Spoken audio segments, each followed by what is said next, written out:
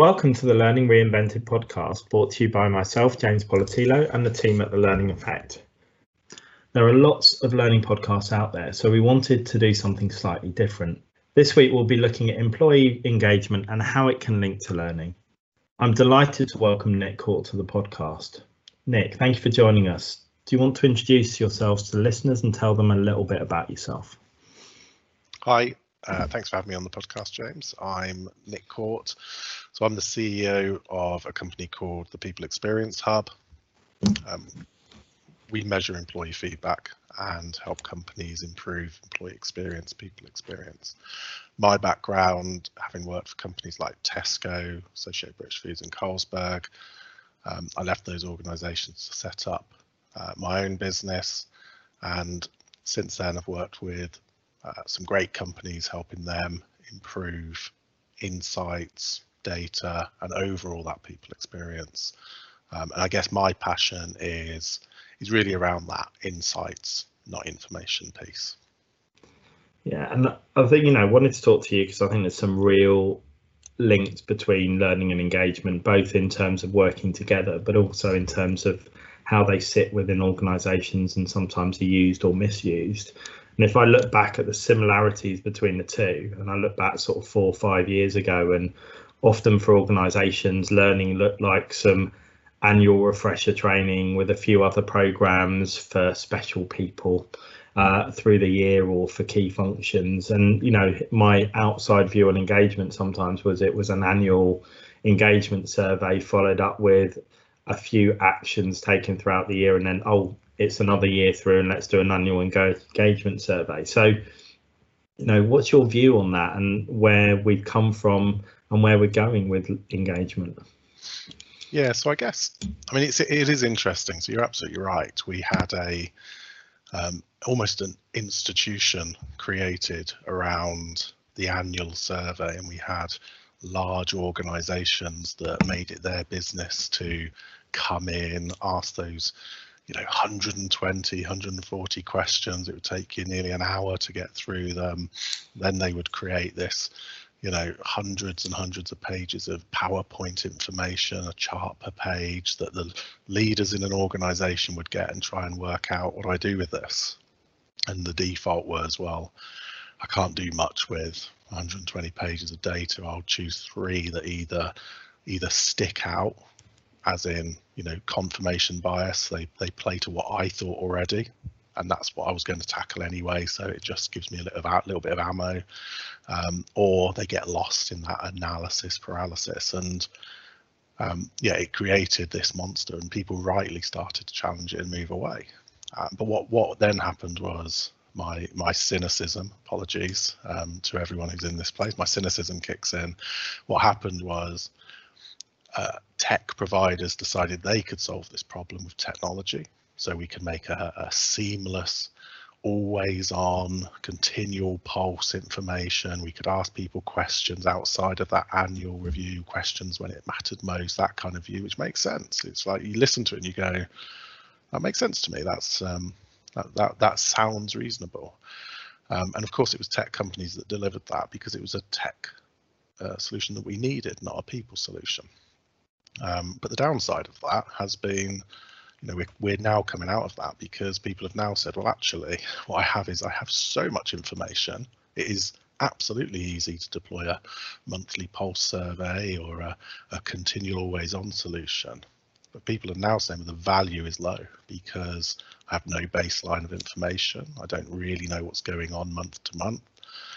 If you think about noise, that's what it's created. It's created so much noise that 120-page report that we used to get, gathering dust in a drawer somewhere, has now just become 120 pages of information every single month that nobody can really do anything with. So lots and lots and lots of information has actually now gone monthly, not annually, and people are now struggling to do that. So I personally think we're coming out of that now, and we're going to a different model, a hybrid model, to use the pandemic popular phrase, where people are going to start using some different solutions throughout the employee life cycle, or even just the year. I think it's really interesting you talk about the fact that tech sometimes drives that rather than the people or the business.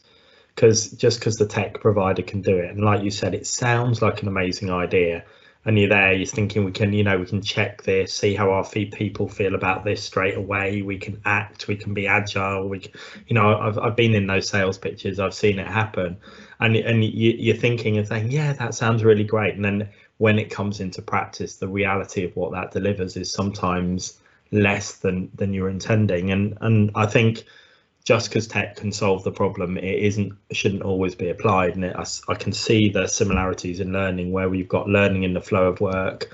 You can learn all the time, you can have access to any of these libraries, but it just creates a bit of a free for all and undirected, or with people not being focused on, why am I learning this? What's the benefit? What am I going to do with this information? How am I going to progress? How's the organization going to truly understand who should be doing what and help guide people to that? I think the tech enables, but sometimes our strategies haven't caught up, or our way of thinking hasn't caught up. And you talked about a hybrid model there, so it'd be interesting to think about what that hybrid model for engagement might look like.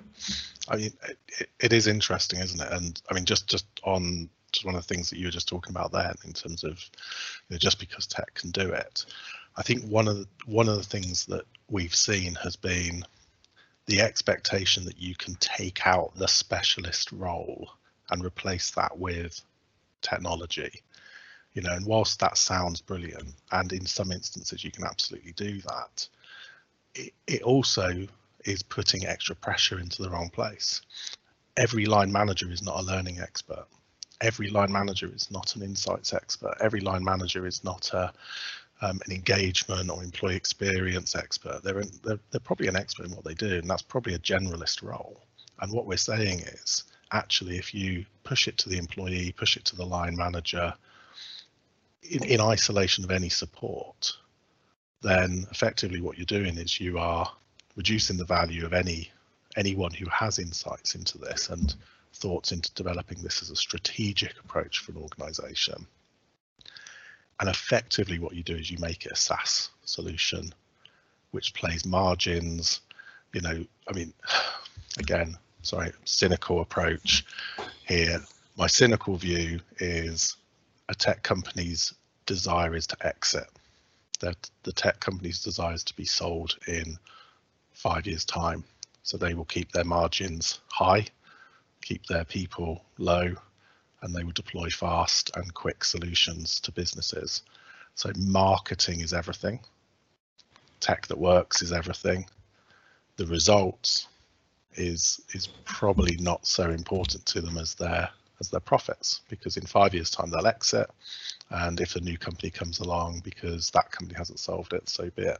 Sorry, very cynical little monologue there.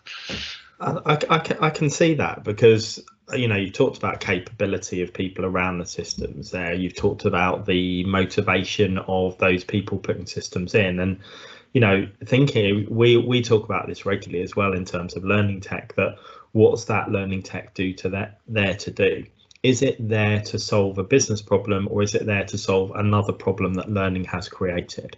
Is it there to do something quite superficial? So, the fact that something might look great and people might engage with it, it's a bit like going for a meal and thinking you have a meal and it tastes great, but 20 minutes later you're hungry and it hasn't sustained you, but it's given you a bit of a hit. It's like a one-hit wonder. It's quite superficial. And some of those more impactful longer term things take a bit more effort, and they're not quite so easy. So sometimes people will pick a learning system because it's really easy to get working for people, or it's really easy to run, and you then look at it and go, yeah, but what do you do with it? What change is that making to your business? And you talked about the capabilities of line managers, but also what's the capabilities of those HR, engagement, or learning professionals? Because previously they might have been doing a lot of admin, but they've now got a system that takes that away, and they should be doing more insight work, more planning work, different levels of roles. But we don't often help those people change their mindset, skill set, give them the capability, the room, the tools, or change the expectations. So I think there's a whole load of stuff around there that just in that little monologue, Nick, we could probably talk for hours around some of those issues. I mean, I guess, yeah, I mean, I guess answering your original question, which was what does a hybrid model look like, and playing back into some of the stuff you've just said. So what do I think a hybrid model looks like? I think that, number one, I think employee feedback is important. I think that however anyone delivers that employee feedback, you know, whether that be through focus groups, you know, actively going out and talking to people, using some kind of technology to enable that. I do think that's important. I genuinely think it is important to be able to understand context and understand how people feel about the workplace that you've designed. But I also think it's got to be broader than that. So my view would be something along the lines of the annual survey isn't dead. The annual survey is a very important baseline operation. So being able to go out and ask all of your employees a similar set of questions and be able to come back and say, these are the areas that are giving us concern, but then being able to drill down into that data and say the problem in the finance team is different to the problem in the logistics team.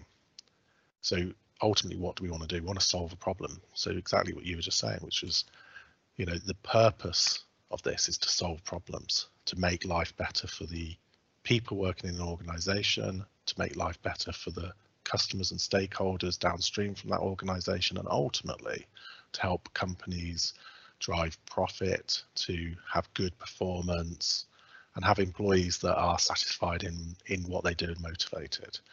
And I think that actually what we've done is, you know, when somebody who uses a pulse survey once a month probably isn't going to get that information, but using a pulse survey in a targeted approach where you can say, I can see the problem in the finance team is this, these are the areas we're going to tackle, and use pulse surveys just for finance to measure that change, to see if you're in the direction of travel is the right one. Are we making positive change for our people? Are we seeing that impact coming through from the actions we're taking? I think as well, throughout the life cycle, we do a lot of life cycle surveys. So whether that be the candidate experience, so even people that haven't joined the organization, you know, what are their experiences of that process? New joiners, you're 3 months in, has expectation met reality? Did they come together in the way you expected? Understanding why people stay in an organization, and then why do people leave an organization, and kind of going that pre-start, start, middle, end life cycle can actually pull through some really interesting information. We're also seeing clients running pulse surveys around what's important to them as an organization, and they set a cadence that says, you know, we'll always ask some questions, maybe quarterly, because we can act on a quarterly bit of information. You know, we've got 12 weeks now before the next one. We can act on that 12 weeks. But each quarter, we're going to explore a different theme from our annual survey. So, you know, we've got a client that has explored equality, diversity, inclusion, that they've explored learning, growth, development and opportunity. They've explored leadership, and being able to actually introduce other areas, they can now say, well, actually, we're going to explore this further just with one section of the organization. So I think there's a more hybrid model that needs to come in here. But the key thing here is that there's a lot of information coming in here. So tech has to be able to like make viewing data easy. But I genuinely think that you need to have some people in that mix. So you need to either have some people in-house, or you need to be partnering with an organization that has people. Our view is we are insights experts, we are employee experience and feedback experts, so, and we've got the technology that can deliver that. So we're saying that's a nice rounded view. So a hybrid organization like us that has tech and people, working with an organization, delivering employee feedback in a hybrid way, focus groups, tech, you know, big surveys and smaller focus surveys as well. That's kind of the view that I think we're going to move into. And what about on an organizational point of view? How are people viewing how engagement data should be used or positioned, you know, from those days of, okay, we just want to look good, we just want this data to tell us a good story so we can use it as a benchmark, through to, this view that you talked about of the always on survey, so we can keep on top of our agilely changing organization. Where should this be positioned and managed to allow that engagement team or HR team to bring their stakeholders on that journey? I guess there's a few things. So again, the old view was you focus on a number. So let's take an aggregated engagement score and let's focus on that. It drives bad behaviours. Rob in our team, who's our director of people science, has just written a blog and created an infographic called, if you're focusing on the number, then you're going to create some bad behaviours. And his point is that the number isn't the goal. The number is just the outcome. So I think more and more people are now looking to run surveys and understand how outcomes and outputs influence scores, and understand, when we're looking at scoring, we're looking at something along the lines of having that data that's relevant to the decisions you need to make as an organization to inform people's strategy, to inform well-being and learning and development. So what are the needs of individuals? We're seeing a lot more personalization coming through. So I think one of the things the pandemic has done is to drive personalization. Individuals need different things at different points in their life. During the pandemic, they certainly need different elements. Growth, learning, development has been a key area. How do you distribute that? So I do think it is giving people the information. What tech can do is give people that information in the easiest, simplest way that they can understand. And what the people can do is drive the insights from that information. So I do think it's a far more strategic role in in-house organizations now, which is we're going to take a strategy view of this data and we're going to do something with it. Taking action is everything. And I think that taking action, I've been in organisations where the annual survey runs round and you think, nothing ever happens, there's no output from this, or you've got, managers who are in that mindset of, it's just another of those things pushed out by a central team. So, as well as getting that senior stakeholder, it's how do you get the rest of the organisation engaged? How do you get line managers? How do you get the employees and position this, particularly if you're doing something along the hybrid model, so you're moving from whether you're bought a fashionable always on survey system where nothing ever happened, or you're in that annual cycle. How do you go about thinking about engaging those stakeholders and creating that what's in it for them, and moving them from that slightly cynical, and I'm sure we can both put ourselves in the cynical camp to understand why they're there, towards actually this is something that's going to be useful for me, my organisation? So I think there's probably two key areas there. So number one is great communication, and number two is taking action. So and taking action shouldn't be a cascaded action that this is what you need to do. Managers, this is where introducing tech, taking away administration from internal teams to free up time. This is where you can now excel at this and support managers in taking action. So helping managers understand how to deliver that, and then to deliver that, is vital. If you're going to run a survey and not do anything with it, then the next time you run a survey, you should expect to have lower results, or you should expect to have lower take up of that, because it's the law of diminished returns. However, if you take action, we see it a lot with clients where they work hard with their managers to communicate the results, to talk to them about why is it important, to put it into human terms. So take the jargon out, take the blarney out, and just make it something that people can really understand. If you did this one thing with your team, it would make a difference. These are some changes we want at an organizational level. However, some of you are already doing that, because that's again some of that frustration is, well, I am already doing this, so why am I receiving that comms? So make it personal. And it does mean you've got to work a little bit harder, but again, choose a partner that's going to work with you. Choose a provider that's going to help you deliver that, that's going to hold webinars for your managers, that's going to provide training and support for people. Work with your comms team to deliver that. I think it's it's everything. And when you've done something, you know, the you said we did model of engagement gets, I don't know, gets some bad press on occasion. But I think it's because it's associated to that old model of we run a survey, we did this, you said this, we did this. But actually, you do need to say this to people. You said this and we did this. And somebody who didn't take part in the survey and maybe doesn't agree with that position says, well, I don't agree that you should have done that. Well, then take part, and that's where your voice can come in and be a part of what we're going to do. I also think it's important to remember that there's external factors to this. So there's a lot of noise in trade press, in social media around what is important. So the other real important thing around something like employee feedback or running surveys or any kind of employee insight data, whether it comes from a comms platform, a learning platform, from attendance platforms, whatever that is it's providing you evidence data for your organization.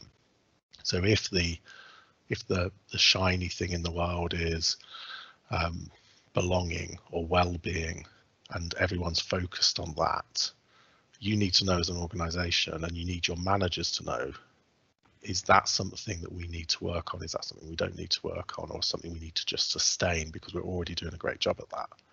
Because the risk is you hear the news that, you know, well-being is a major issue, but it might not be in your organization.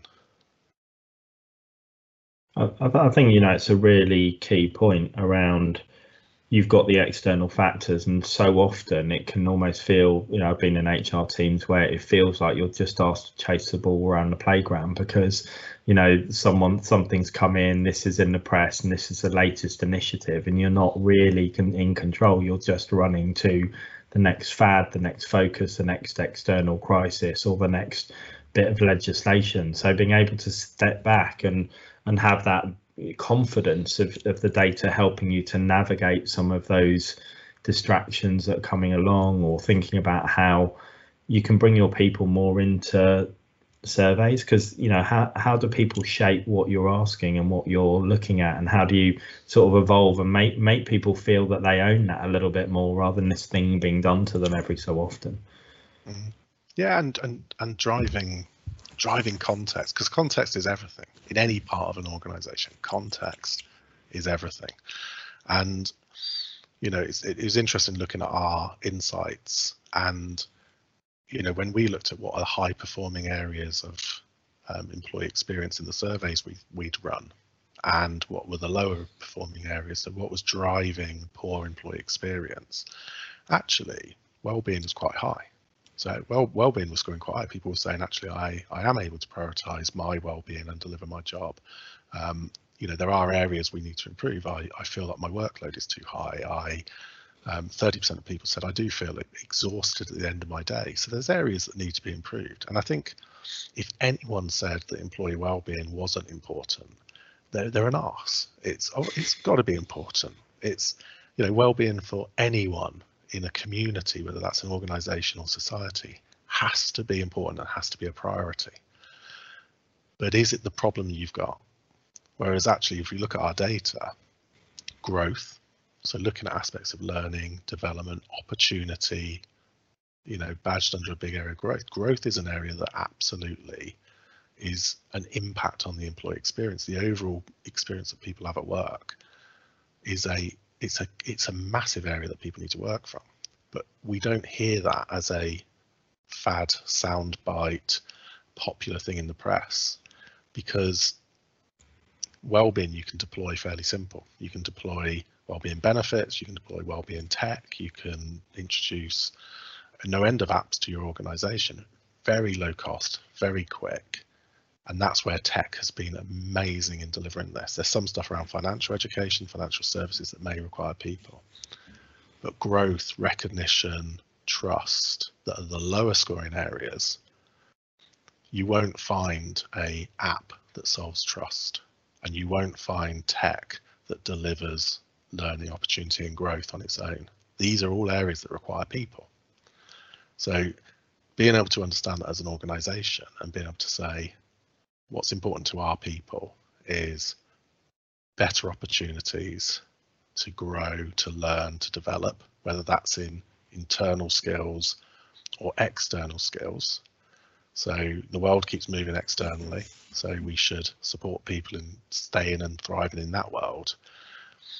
Having that data is vital, and getting that data from your people, a microscopic part of a macroscopic society or group of companies or whatever, is actually vital to any strategy that you're going to set, I think. And you come back to learning there, which is obviously where our focus is, on trying to get organisations to think about how they create that opportunity, that purpose for people's development, that progression, keeping people internally, but also, people do want to move, they want to progress, but keeping that reality of what you can offer people, the experience, the development, and there's lots of things spoken about those things.